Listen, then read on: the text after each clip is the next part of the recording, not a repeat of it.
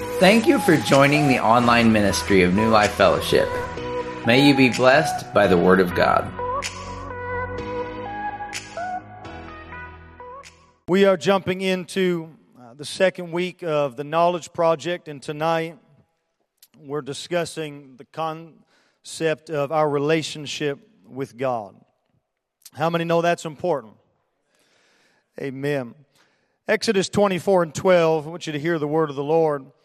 It says, "The Lord said unto Moses, Come up to me into the mount and be there. I will give thee tables of stone and a law and commandments which I have written, that thou mayest teach them. Come up to me into the mount and be there."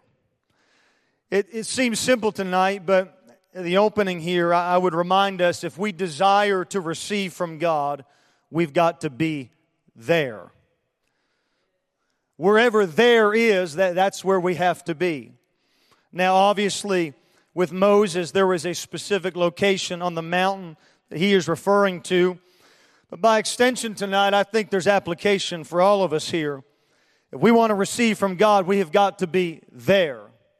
We've got to be here Wednesday night at 6:30. We've got to be here Sunday mornings at 10 a.m. There's got to be a place of devotion in our lives and in our homes where we meet with God. And this is what the Lord tells Moses. I need you to come up to me. You're not just coming up a mountain, you're coming to me. And I need you to be there. Now, he already said, come up to me. Why the emphasis a second time on being there?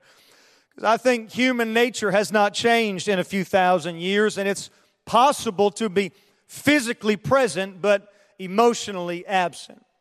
And he was telling Moses, as much as I need your body in the right place, so too I need your mind in the right place. Moses, come up here and meet with me. And this is a pattern we find all through Scripture. All the way back to the Garden of Eden, when he comes looking for Adam. He says, Adam, where are you? Evidently, there was a place that they were accustomed to meeting that Adam was not. Later in the book of Genesis, we would read of Abraham, and the Scripture would say of him, he'd gone out to the place and time where he had stood before the Lord before. And so the pattern, again, is evident in the life of Abraham. He had a meeting place and he had a meeting time. Of Moses, it said that God invited him, saying, there is a place by me. And so you see, in God's pursuit of relationship with us, He's always called us to a place.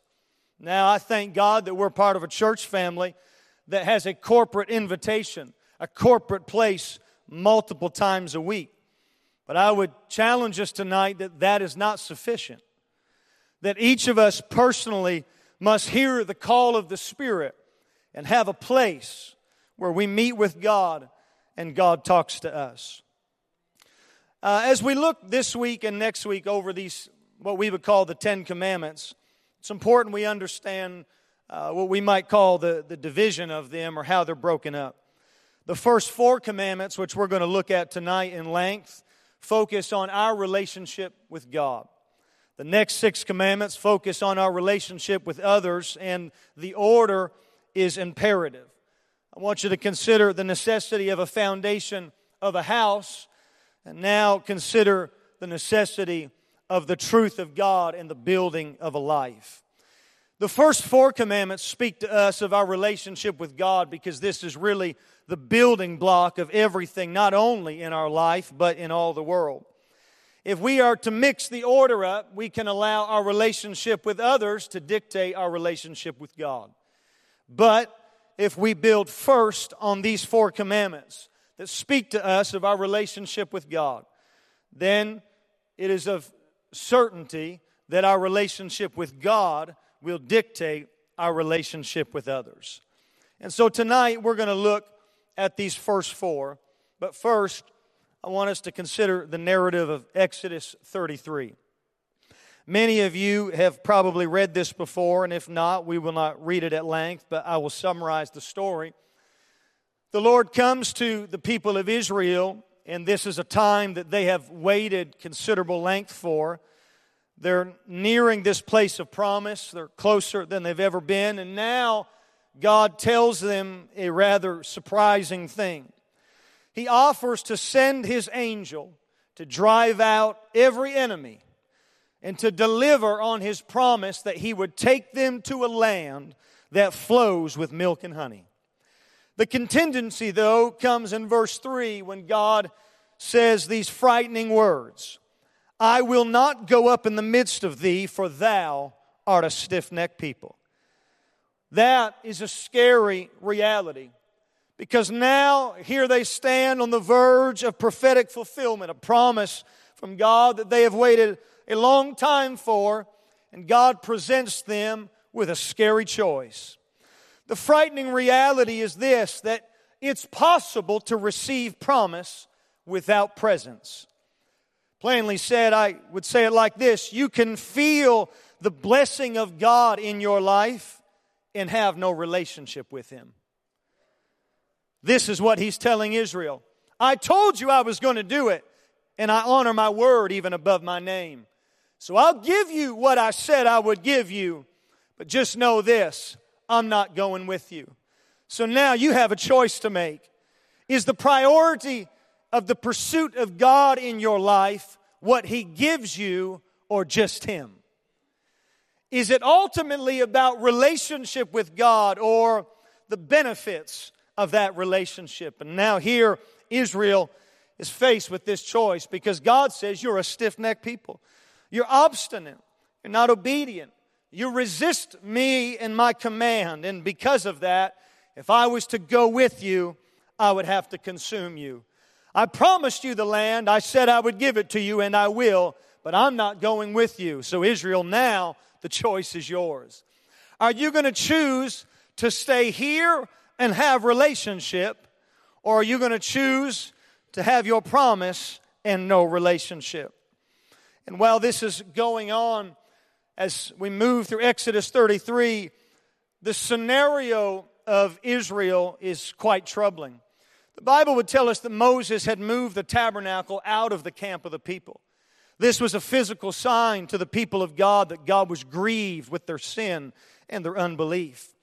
And so now, with that tent of meeting pitched outside the camp, anytime somebody desired to meet with God, they had to leave where they were and come to Him. Sounds a little bit like repentance. God had separated Himself from the people. This is what it is to be holy. It's what it is to be separate. And Moses, being that prophet of old and ministering in the tent of meeting, the Bible said when he would go there, the glory of the Lord would descend like a cloud. And when it would happen, the Israelites would come to the door of their house and watch this meeting place. But there's a big difference between watching somebody encounter God and encountering God for yourself. Of Moses, the Scripture said this, the Lord spake to Moses face to face, as a man speaketh unto his friend. It's quite a statement. The Lord spake to Moses face to face, as a man speaketh unto his friend. This is what we're after, and this is what's available. This is ultimately what God desires, is that there would be a people that would turn their ear towards the Lord, that they would fix their eyes on the beauty of the Lord in the pursuit of relationship. Now, at the ending of this story in Exodus 33, there is an interesting course of events. The Bible would tell us that when Moses comes out of this encounter with the Lord and he begins to return to the camp, that Joshua, who the Scripture identifies as a young man, says he departed not out of the tabernacle. Have you ever considered why did he stay behind? What was it that captured the attention of Joshua, that when Moses had finished his ministry, the conversation had ceased, that Joshua didn't leave? Did he feel the weight of glory? That's what the word glory means, weight. It's those times in the presence of God. It was like that. I wasn't here last Wednesday, but I saw the live stream. It was like that when midweek Bible study kicked off last Wednesday night. And about 25 minutes in, you could tell Pastor was wrestling. Is this just going to keep going, or am I going to teach? What is that? It's the weight of glory. Because when the weight of glory settles upon you, you just can't do whatever you want to do. You move a little bit slower when you're bearing the weight of glory. Is this what captured Joshua?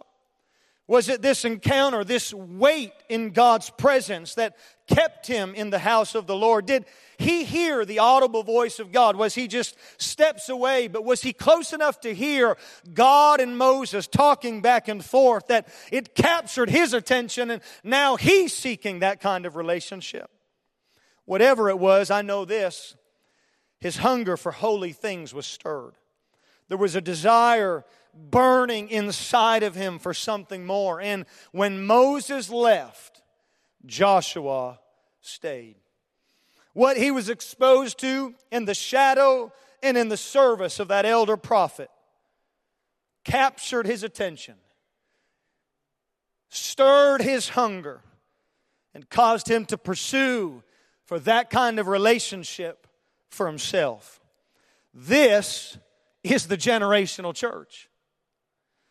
This is the life of Moses, the sharing of ministry and service in the house of God by one generation to another generation.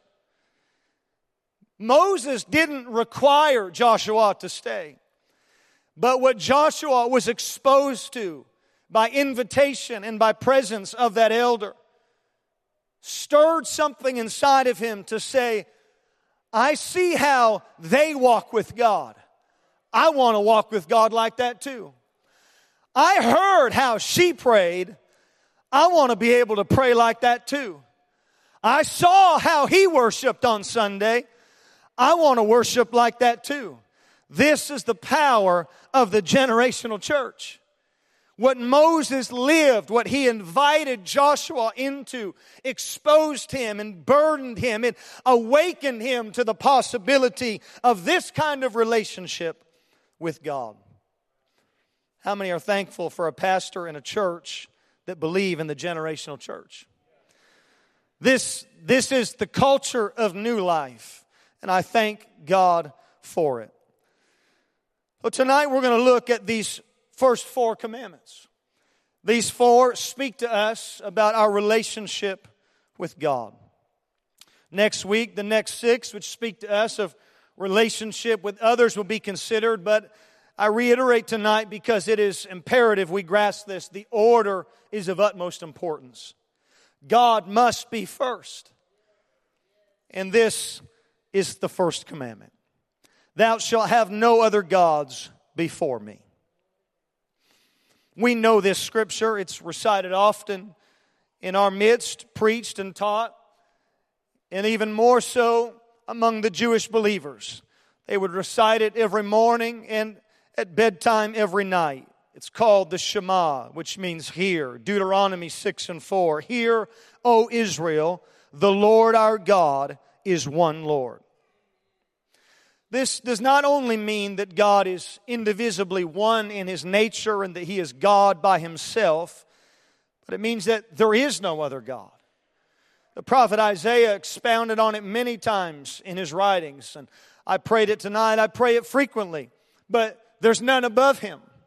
There's none beside Him.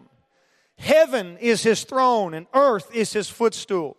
This is powerful because the height of the kingdoms of man, the glory of all that man can accomplish is still at the feet of Jesus Christ. They can build the tallest buildings. They can amass the greatest wealth, but it still is at His footstool. Deuteronomy 4:35, it said, Unto thee it was showed that thou mightest know that the Lord, He is God, for there is none else beside Him. There is only one God. Ephesians 4:5, there is one Lord, one faith, and one baptism. Revelation 22:13, I am Alpha and Omega, the beginning and the end, the first and the last. This is clear. There is no contradiction of the oneness of God in the Scriptures.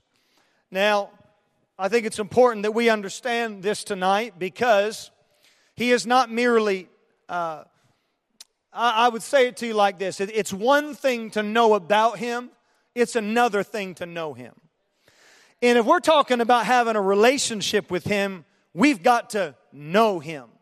Not just know about Him. It's not about regurgitating information that you've heard or you've read, but you really have to know Him. And so we understand that there is no contradiction between the Old Testament and the New Testament. The Bible would give us a principle of biblical interpretation, line upon line and precept upon precept. And so when we seek to interpret or to understand the Scripture, we know this, that the revelation God gives us of Himself in Genesis chapter 1 isn't going to contradict anything He shows us in Matthew chapter 1. Anything He says in Deuteronomy 6 is not going to contradict anything we find in John chapter 6. It's line upon line, precept upon precept. It's building one on another. And so, considering the idea of the oneness of God tonight, if we think back to that Old Testament, there was a tabernacle in the wilderness that God gave a pattern to Moses. They built that tabernacle. It was built of 3 divisions, the outer court, the holy place, and the most holy place. And one day a year, that high priest on the Day of Atonement would bring the sacrifice, and he would enter into that holy of holies where he would sprinkle the blood on the mercy seat. And when the Lord accepted the offering, the Shekinah glory of God would inhabit that mercy seat. One day a year, one man got to feel that kind of presence. Now, we understand God was not a man. He was not an earthly figure. He was a spirit. This was His presence. It was His glory. Now, when we get to the New Testament, in John chapter 1, the Bible says that in the beginning was the Word, and the Word was with God, and the Word was God. That word is in the Greek logos. It means the thought or the plan. So in the beginning, God had a plan. And the plan was with God, and the plan was God. This is to say that all the way back at the beginning of Genesis, God had a plan. Because He knew there can't be relationship without choice. But if I give you choice, you're going to mess up. But I love you enough and I want relationship enough that I'm going to give you choice. I'm going to let you mess up, and I already have a plan to deal with it. That's why Paul writes of Jesus, and he said that He was the lamb slain from the foundation of the world. Now, you go back to Genesis 1, 2, 3. You don't find the lamb being slain. What do you find? You find the plan. In the beginning, God had the plan, and it was with God. He didn't consult with anybody else on how to do this. He didn't need the help of Gabriel or Michael or Lucifer. No, the plan originated in the mind of God, and when it came time to fulfill the plan, God Himself did it. In the beginning was the Word, and the Word was with God, and the Word was God.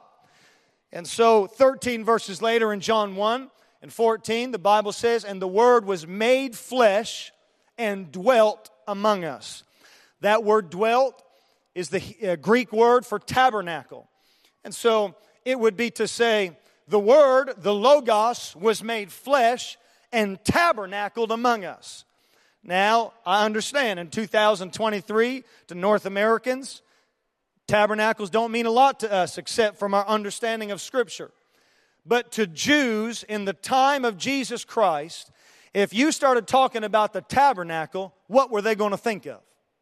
The tabernacle of Moses. This was their history. This was their identity. It was the origin. It's the formation of who they are. And so this is what John is telling us. The same glory that showed up in the Holy of Holies once a year in that old tabernacle is now tabernacled in this earthly tabernacle, in the body of Jesus Christ. So it's important you understand this, because Jesus is not one part of God. He's not just a piece of God or one person of multiple gods. It's why Paul said, for in Him, in Jesus, dwelleth all the fullness of the Godhead bodily. It's why Paul said in 1 Timothy 2:5, for there is one God and one mediator between God and man, the man Christ Jesus. So just as that one God used that tabernacle of Moses as a meeting place in the Old Covenant, in the Old Testament, in the New Covenant, He used that earthly tabernacle of Jesus Christ to be the avenue by which all people could experience the glory of God. And it's not just one day a year, and it's not just on Sunday morning, and it's not just on Wednesday night. You can feel it on your drive to work, and you can feel it on your sleepless night, and you can feel it on Saturday morning and on Thursday evening. Anytime you want, He made it available. Thou shalt have no other gods before me. So it's not enough to just have knowledge about Him. You have got to be in relationship. You have got to know Him. And you know where you're going to find Him? Right here.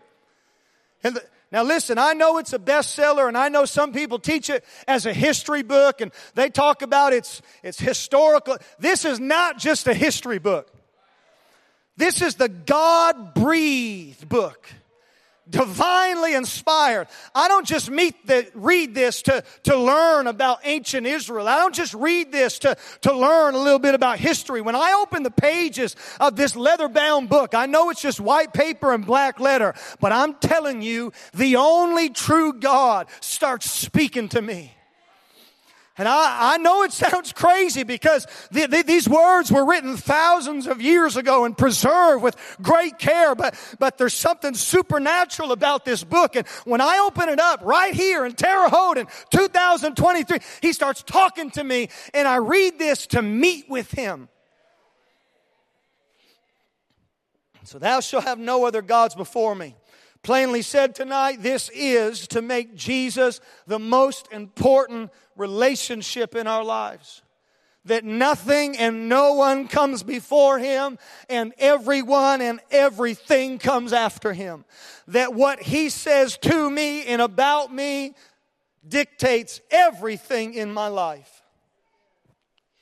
It's at Exodus 3 when He says to Moses at that burning bush, you tell him, the I am that I am has sent me, the self-existent one, the one whose existence depends on nobody and nothing.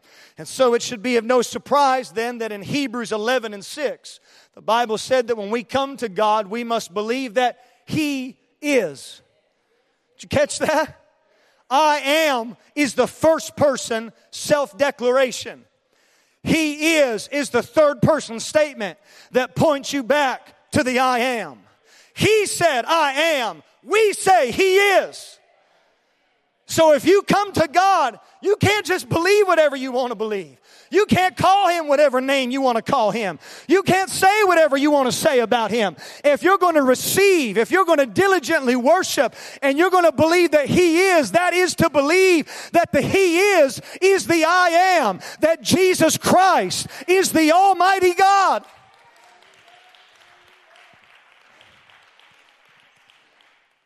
This concept of monotheism is not only important as a matter of faith, but in the development of history. Historians agree that the current standard of ethics in the modern world stems from Jewish ethic. The Greeks gave us the natural sciences, philosophy, and art. The Romans gave us governmental structure and engineering. The Persians gave us poetry and astronomy. The Chinese gave us paper and printing and gunpowder, acupuncture, and more philosophy.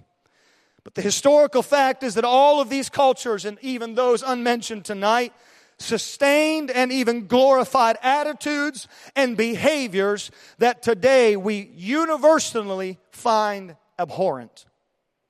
I tell you tonight something you're probably already aware of, but our society is quickly unraveling. The moral degeneration is happening especially fast. If you're interested in reading, I would encourage you to look up the book, The Marketing of Evil.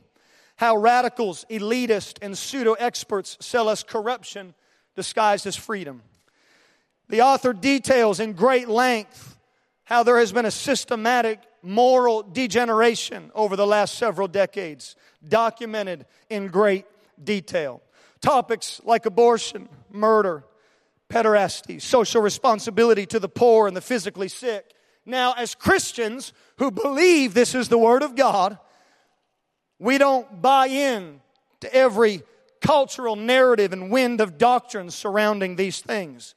So the question must be asked, well, where then did those values come from? And historians agree there is only one source, the Torah, the first 5 books of your Bible. Consider Abraham tonight. He was the young family member of an idol maker working in his shop in Ur of the Chaldees when the Almighty God calls him out. Calls him to a journey of faith and discovery and revelation of who this one God is, because God desired relationship. Now, Abraham is commissioned by God on this journey of rediscovery to that original ethic. But he didn't do it on his own. The base, historians say, that made this sustainable is monotheism. Without Abraham's base to ethics, society has no stability. Any institution can be shaken to the ground by the changing circumstance and the whims of human desire. In ancient Greece, the institution of marriage bordered on collapse due to their gender preference.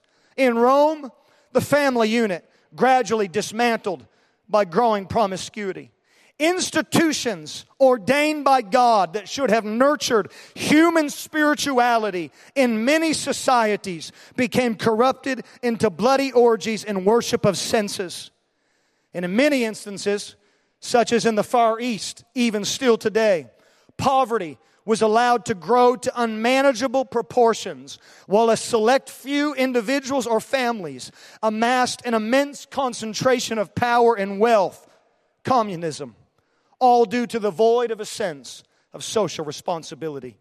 So only once the building blocks of society stand upon the solid ground of the one who created everything in the first place can a sustainable society develop.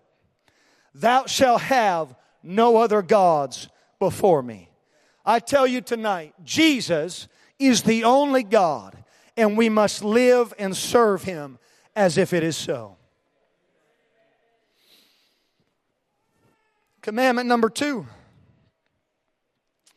Thou shalt not make unto thee any graven image. Leviticus 26:1, ye shall make you no idols nor graven image, neither rear you up a standing image, neither shall ye set up any image of stone in your land to bow down unto, for I am the Lord your God. It seems plain enough. Now, the first commandment was who we worship. The second commandment is how we worship.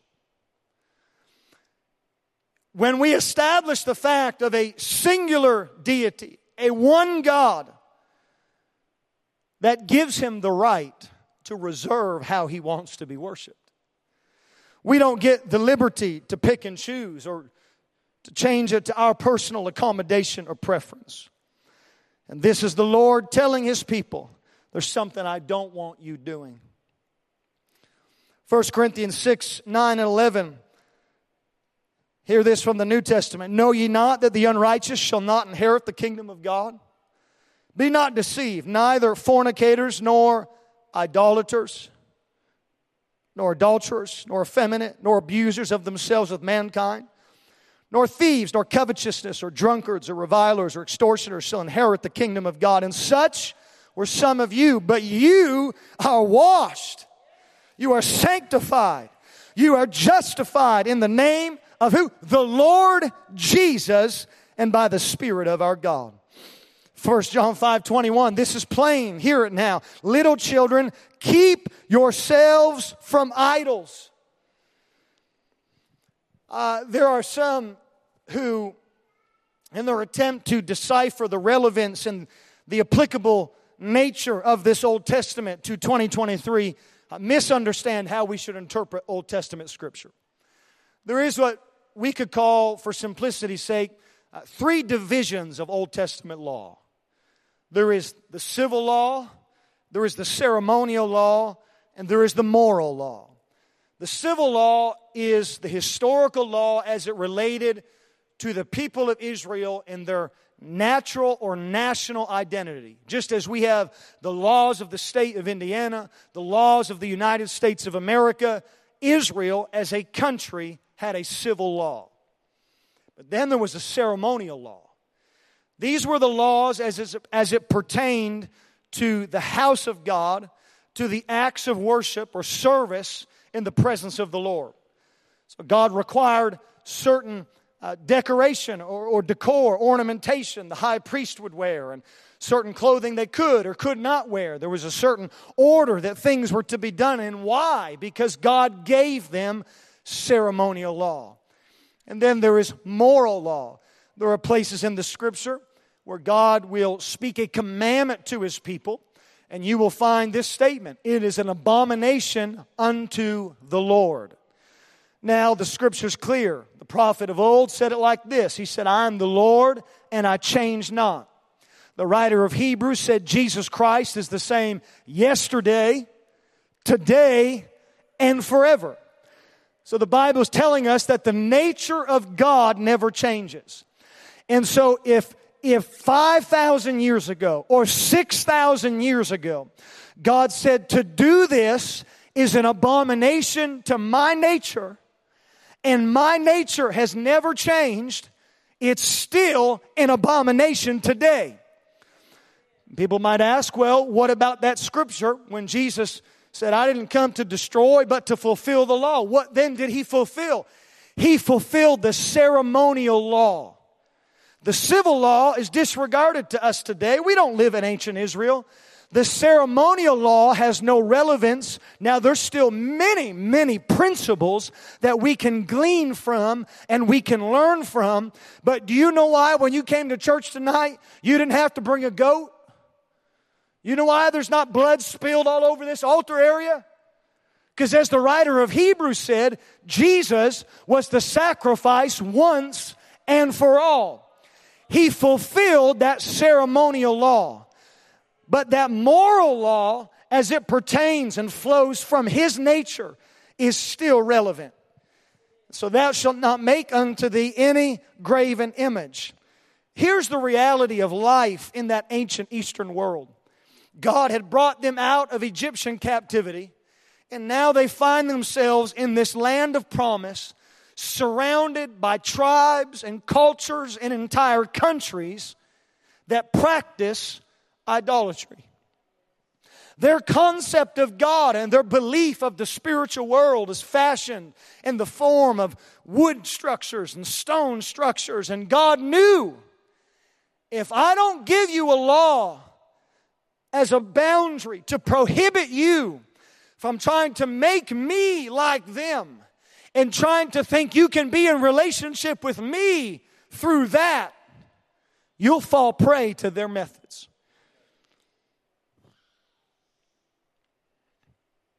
We see the weakness of human nature when they come to the prophet of old and they say, Samuel, we want a king. Every other nation around us gets a king. Why don't we get a king? Well, you have a king. He's just not a king you can see with your eye. It's the Lord of glory. But God knew the tendency of human nature was to look at the world around it. And this gravitational pull of the powers of the world and the immoral sway of culture eventually corrupted their minds and hearts. And so God says, hey, I told you who to worship. Now I need to tell you how to worship. Don't make any graven images. We find a story in the Old Testament where the Philistines had captured the Ark of the Covenant in battle, and they bring the Ark back to their camp, and they set it in their temple. Not the temple of God, their temple, built to idols and false deities. Within it was an idol by the name of Dagon. They put the Ark of the Covenant next to this idol, and those Philistines come back the next morning, and to their surprise, the idol Dagon is falling over and is face down before the Ark of the Covenant. They pick that lifeless idol back up and stand it on its feet. only to come back again the morning after he had fallen again. But this time, his hands and his head have been broken off and placed in the doorway of the temple.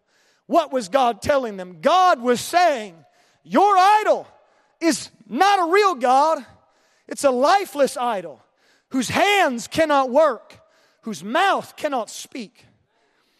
And I tell you today, though our idols are so different than what they would have been for ancient Israel, our world is full of them.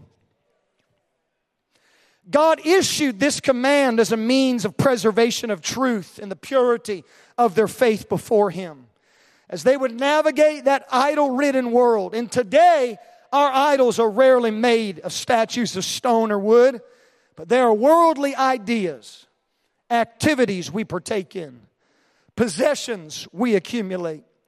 And lifeless as they are, we can easily identify them by the value we ascribe, by honor given, time invested, and money spent. An idol is anything I put before God. Idolatry is a dangerous thing because it tells God, I'm putting my trust in this. And in doing so, we choose to trust in something that cannot speak and cannot work. It's a lifeless God. I think perhaps the most significant idol of the modern day was addressed by Paul in Colossians 3 and 5.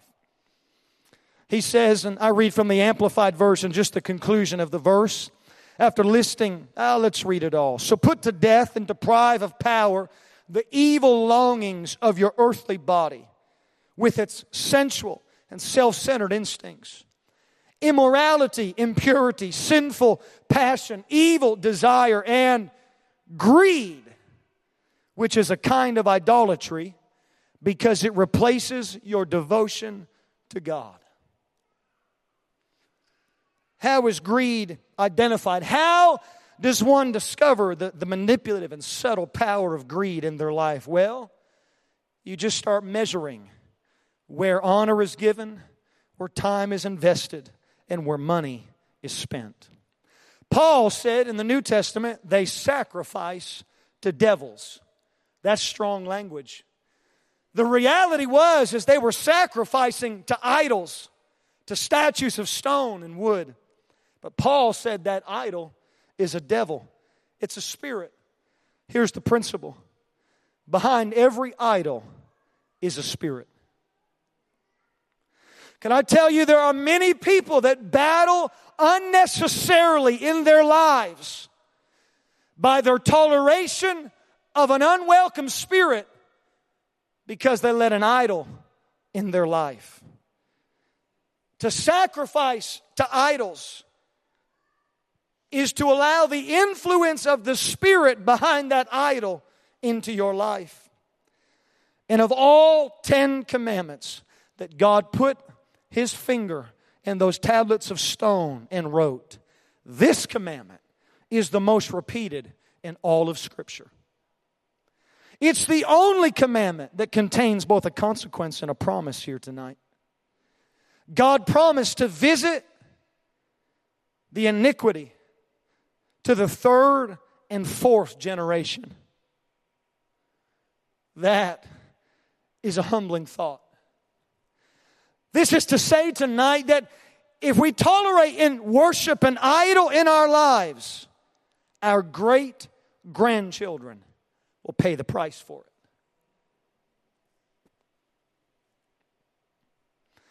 God was serious about these things. Commandment number 3. Thou shalt not take the name of the Lord thy God in vain. Leviticus 22:31 and 32. Therefore shall ye keep my commandments and do them. I am the Lord, and do them. And do them.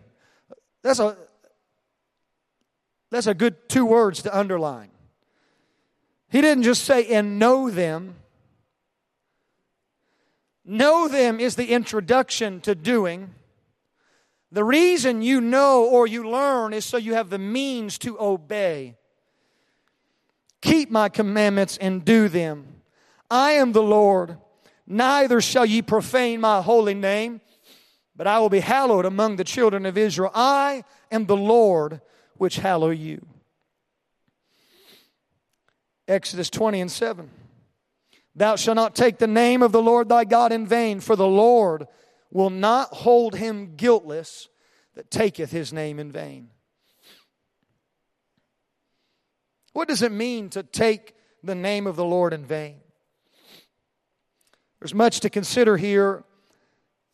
First, I would say we have to consider the biblical significance of what a name even means. No doubt there's probably some here tonight that in the naming of you or your children, the meaning may have been considered. But time and culture has changed greatly, and I would dare say probably at least half of us in here were given a name or gave somebody a name that we just liked. I'm guilty of it. My oldest got a family name, and the next two, they just got names we liked. Someone suggested the name Sawyer or Finn, and we thought, I think I kind of like that. But in ancient biblical culture, this was not the case. Names carried deep meaning. Someone's name would tell you a decisive thing about that person. It was so much more than a label by which you would distinguish one person from another. It was an expression of that person's reality. It was a revelation of their identity. So when he says to Moses, I am that I am, it's telling us who he is. He is the self-existent God. He depends on no one. He needs nothing to be who he is. He's sovereign. He's exclusive. He's all by himself. And so there's depth to this concept of a name. It's so much more than a word of identifying one among many, but it's to identify the nature of the one. So the meaning of this phrase in Exodus 20:7, to take the name of the Lord in vain, it becomes increasingly clear when we just look at the word vain in other Old Testament scriptures. Jeremiah said, in vain have I struck your children, and they took no correction. He said, in vain you beautify yourself, but your lovers despise you. In vain the refining goes on, for the wicked are not removed. So what he's saying is, you're taking action, you're doing something, but it's all in vain. The outcome doesn't change. You tried to correct your children, nothing happened. You tried to make yourself more beautiful, but they still didn't love you. He said, in vain you have used many medicines, but there is no healing for you. You tried, you took the pills, you did the procedure, but nothing happened. It was all in vain. There was no effect. So what does it mean to take the name of the Lord in vain? Well, just consider what Jesus said in Matthew 15 when he quotes Isaiah 29:13. This people honors me with their lips, but their heart is far from me. In vain do they worship me. They're saying the right thing with their mouth, but they're living the wrong thing with their heart. And this, he said, was vain worship. So it's possible to sing the songs, to pray the prayers, to give the offering, to be present in the house, but your heart not be full of pure and undefiled affection for the Lord. It's possible to honor Him with our lips, but our heart be far from Him, and this is vain worship. If the heart is not filled with true affection, the words mean nothing. So this is about respect. It's about honor. It's about not making trivial the holy, not being irreverent towards the sacred things of God. It's to come with the right attitude, with the right perspective. This is why the Proverbs would say, the fear of the Lord was the beginning of wisdom. Because the starting point is right here. If this isn't right, it doesn't matter what happens here. You can know what this says in mind, but not live this in heart, and nothing happens. I sat in a university class many years ago to a man who taught from this book for 4 months and didn't know anything about the oneness of God or Jesus' name baptism or the beauty of holiness or the fellowship of living a life full of the Spirit. How does that happen? Because it's possible to come to this book and to come to God with the right lips and head knowledge, but not invest our heart. Now, there was a strict application with this commandment to the Old Testament people and how they treated the name of God on their lips. The only time Jews would actually pronounce the name of God are when praying and when studying Torah. Any other time they would use a nickname or another title such as Hashem, which means the name, because they didn't ever want to utter the name of God irreverently. And in the event somebody in their presence would ever utter the name of God by mistake or without what they deemed to be the right attitude and right affection, somebody would jump in and say, "Who is worthy to be praised?" So it'd be like, you sitting there at work tomorrow afternoon just having the time of your life working away, and someone says, "Oh my," and you turn around and say, "He's worthy to be praised." I know you're probably not going to do that, but maybe you should. Maybe next time somebody takes the name of the Lord in your presence, you ought to just speak up and say, "Yeah, He's been good to me."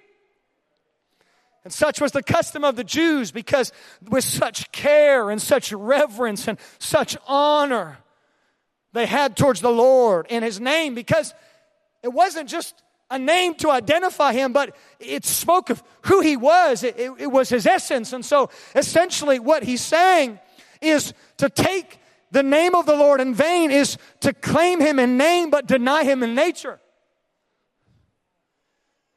"Well, yeah, I'm a Christian." Well, you don't really live like it. You just took His name in vain. "Oh, but I've never swore. I don't say that." No. But if you claim His name on your life and you don't bear His nature. In fact, the word in this verse, take, it literally means to bear. It's the same word you find in the Old Testament when it speaks of Aaron, the high priest, who would bear the precious stones upon his chest.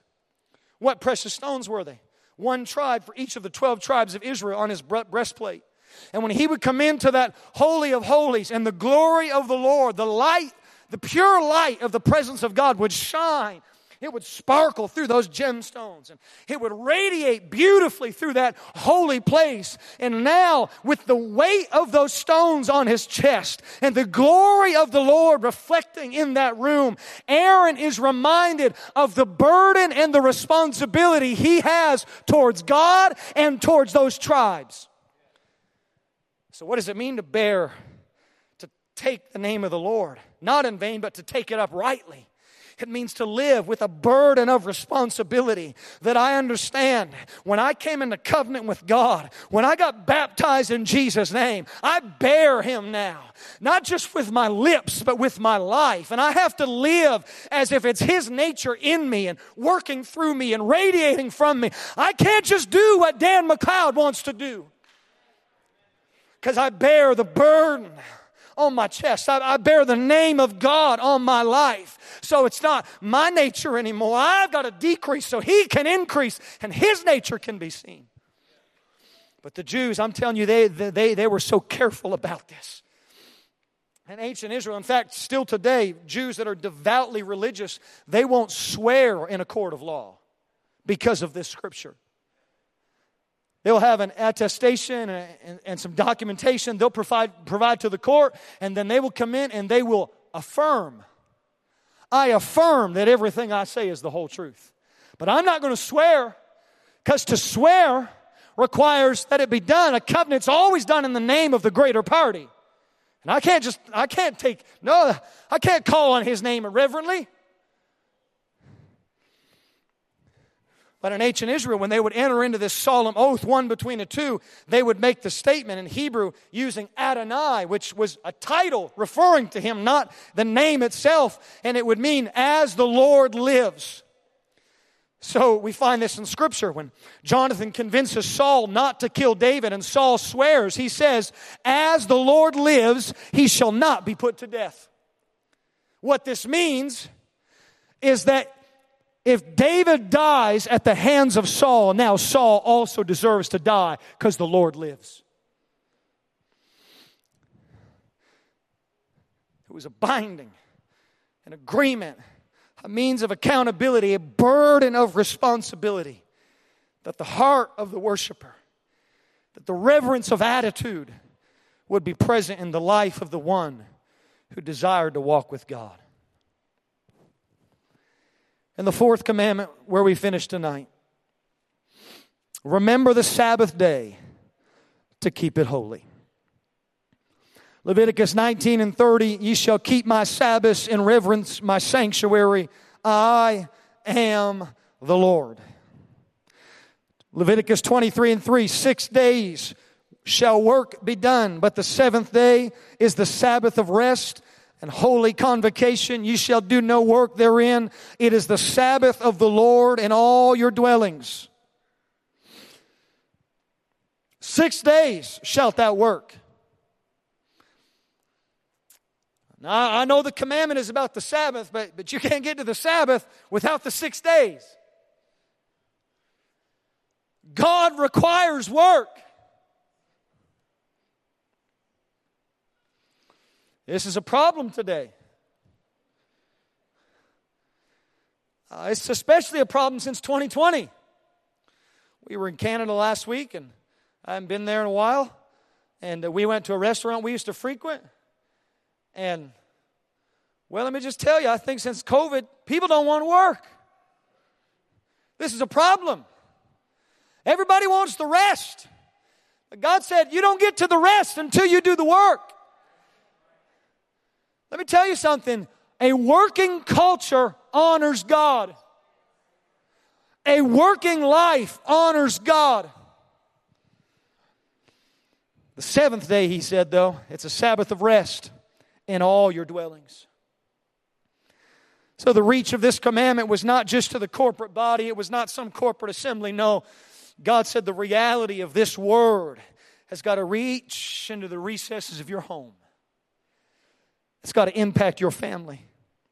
The New Testament, in Acts 13, we see the Jews were gone out of the synagogue. The Gentiles besought that these words might be preached to them the next Sabbath. Genesis 2 reiterates the pattern of construction and how on the seventh day he rested. When you read the Old Testament scripture, there's a place there where it said on the seventh day God finished the work. You think, well, wait a minute.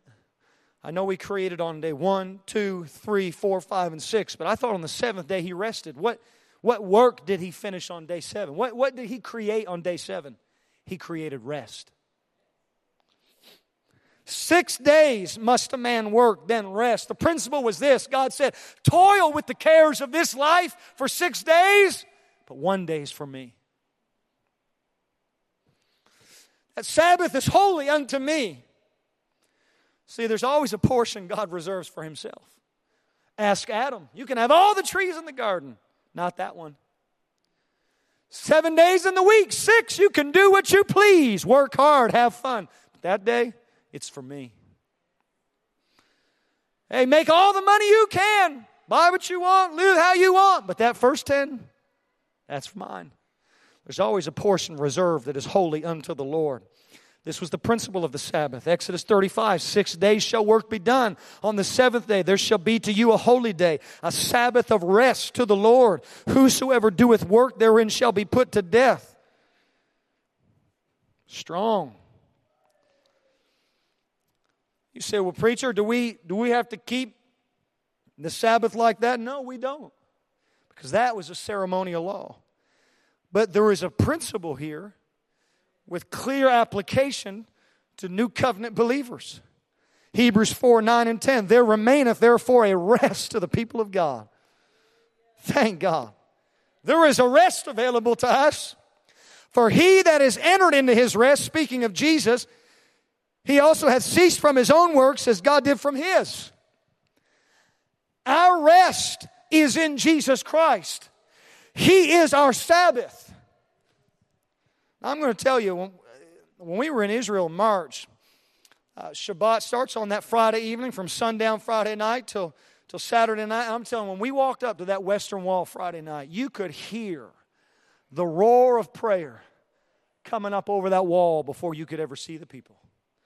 It was an experience I will not soon forget. It was a portion God said it was reserved to me. Well, Jesus fulfilled that. So what then brought the shift from the practice of the Jews from sundown on Friday to Saturday night to the Christian practice of gathering on Sunday, which is the first day of the week? Because that's when Jesus rose. After the resurrection of Christ in the New Testament, the Christians, the early believers, adopted a practice of gathering on that day for worship because that was the day of His resurrection. It was the first day of the week. Under that old covenant, God said toil and rest at the end. But under the new covenant, God says, I want the first portion of your week. This is your rest. He said in Mark 2 that the Sabbath was made for man and not man for the Sabbath. The Sabbath was made for you. God put a principle in this that would govern and protect our lives from the unnecessary cares of life. I would say it to you like this, that yes, we have to work. God commanded work of Adam before the fall. Now, the difficulty of work increased in the curse, but the reality of work existed before the fall. Because a working man honors God. Because God works. Before Adam ever toiled the soil, God did. Before Adam was ever going to put seed in that soil, God did. And so what he was saying was, Adam, you bear my nature. You bear my name when you work like I work. So your work honors me. But we're not just beasts of burden. While we must work, we should not live to work. We're not aimlessly and heartlessly chained to routine. Your purpose in this life is not to punch a 9 to 5 to build somebody else's empire. Yes, your work honors God, but you know what the Sabbath does? It unchains you from this world. It unchains you from the cares of life, and it reprioritizes your mind and your values and your heart by entering into the rest of Jesus, by prioritizing the first day of your week to come to the house of God. Let me challenge your thinking tonight. I would guess this evening if we inquired of you tonight to talk to me about your calendar for the next week, the default of most working people would be to talk about Monday. What do you have going on next week? What's your week work look like? Well, Monday, Tuesday, these are the hours I work. This is when I'm done. The planning of your week doesn't start with Monday morning. The planning of your week starts Sunday morning at 10 a.m. It's the Sabbath. And it doesn't end at 12 o'clock when you walk out those doors. The day is the Lord's. It's a day to worship with the body. It's a day to have particular time with Him. It's a day for your family to be together and be in the presence of God, detached from the cares of life and detached from toiling with the reality of this world. And in doing so, we emulate God's rest on the Sabbath, when He, the Creator of all things, ceased working on the world. During those 6 days of creation, God showed His masterful handiwork over the universe by actively creating and changing. But then there came a day in which He relinquished everything to rest. And this is the principle of the Sabbath. Our Sabbath is Jesus Christ. Now you can enter into that Sabbath any day, anywhere, anytime. And thank God for it. Because I'm telling you, there's been some times in my life, in the middle of my week, when I needed a Sabbath on a Tuesday. I came home from work on Thursday and I desperately needed a Sabbath right then. I couldn't wait till sundown. But because who He is, and because of that tabernacle of flesh, and because of that crucifixion and burial and resurrection and the release of that Holy Spirit that was poured out upon all flesh, He is my rest. But the principle of the Sabbath holds true. Thousands of years removed, I tell you, without question, it is without debate, every single one of us needs to honor the principle of the Sabbath. I know there are seasons of intensity and seasons of relief. But in times of discouragement and frustration, in times of weariness and battle, when it seems like everything is against you, when you're struggling to make sense of life and you're not sure if you have the strength to press on another day, when all the idols you're interacting with as you go about your business and your daily routine, all the spirits and evil in our world that wars against your faith so violently, it's the Sabbath that you enter into that realigns your life with His Spirit. And for the Jews, you could ask them, preparation for Sabbath never begins on the day the Sabbath begins. What's that mean? It means the preparation for the Sabbath doesn't start the morning of Sabbath. Because all the Old Testament laws, I mean, there's all, even today in Israel, on Shabbat, they've got elevators. They're going to stop on every floor. Because they're not going to push the button on the elevator on the Sabbath. They wouldn't turn their lights on and off. Now it's 2023. They've got smart and they've got technology. They've got time lights in their houses now. But back then they didn't. All of the inconveniences that it brought, they weren't able to cook. They weren't able to do this. What did that mean? It meant they were required to prepare for the Sabbath well before the Sabbath. What are you trying to tell us, preacher? Here's what I'm trying to tell you. Your preparation for this Sunday doesn't start Sunday morning. And if your preparation for tonight started when you got in your car to drive here, you probably missed the first 20 minutes of the Bible study. Because you were trying to get your mind into alignment and process your emotion and get that weariness out of you. What are you saying, preacher? I'm saying that if you want Sunday to be as powerful as Sunday can be, start getting ready tomorrow. If you want Sunday morning to be a little easier, take a little time on Saturday and put in the preparation so you can reap the full benefit of that spiritual Sabbath God put in your life.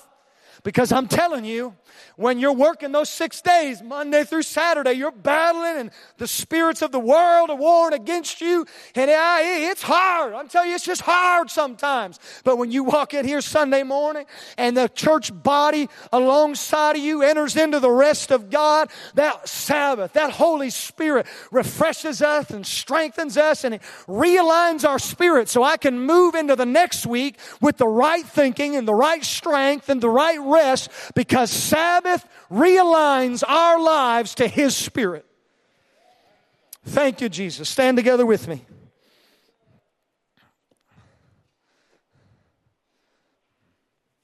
These 4 commandments are about relationship with God, about who we worship, about how we worship.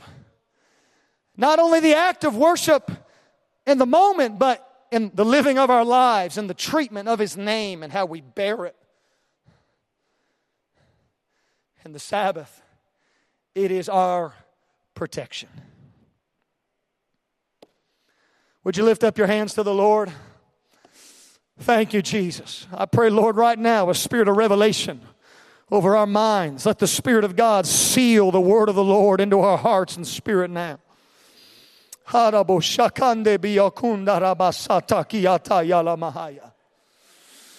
the name of Jesus, Lord, above all, we want to walk with you. We want to be in relationship with you. We want to feel the weight of your glory. We want to hear the voice of God. Talk to us like you talked to Moses.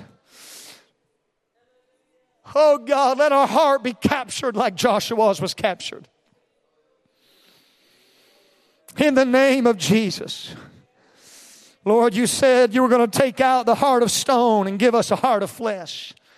The heart of flesh that's tender, easily moved, easily touched by the finger of God, sensitive to the gentle nature of your Spirit. I pray, Lord, tonight that the Word of God would give us an increased sensitivity to your Spirit.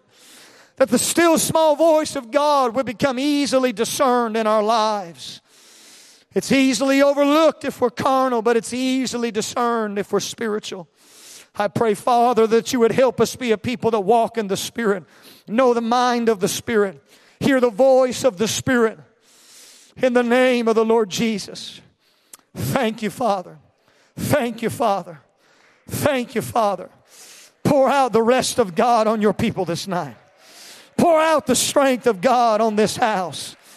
Let every household, let every dwelling place feel, that spiritual Sabbath. I pray, Lord, the angels of God would go with us. I pray they would feel the atmosphere of our home. In the name of Jesus. Every lying spirit, every foul spirit, every deceiving spirit, every work of the enemy, God, we cast it out now. We need the Sabbath to realign our thinking, realign our values, realign our strength, realign our vision. In Jesus' mighty name we pray. In Jesus' mighty name. Would you clap your hands to the Lord?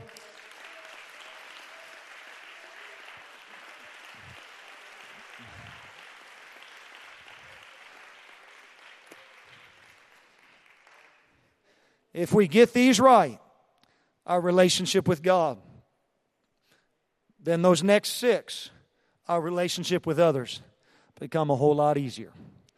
The Lord bless you. Thank you for being in the house of God tonight. Greet one another in fellowship. You're dismissed in Jesus' name. Thank you for watching today. If you would like to help us continue to deliver content around the world online, please consider making a donation. Head to newlifeterrehaute.com and choose the giving option that works best for you. Have a great day.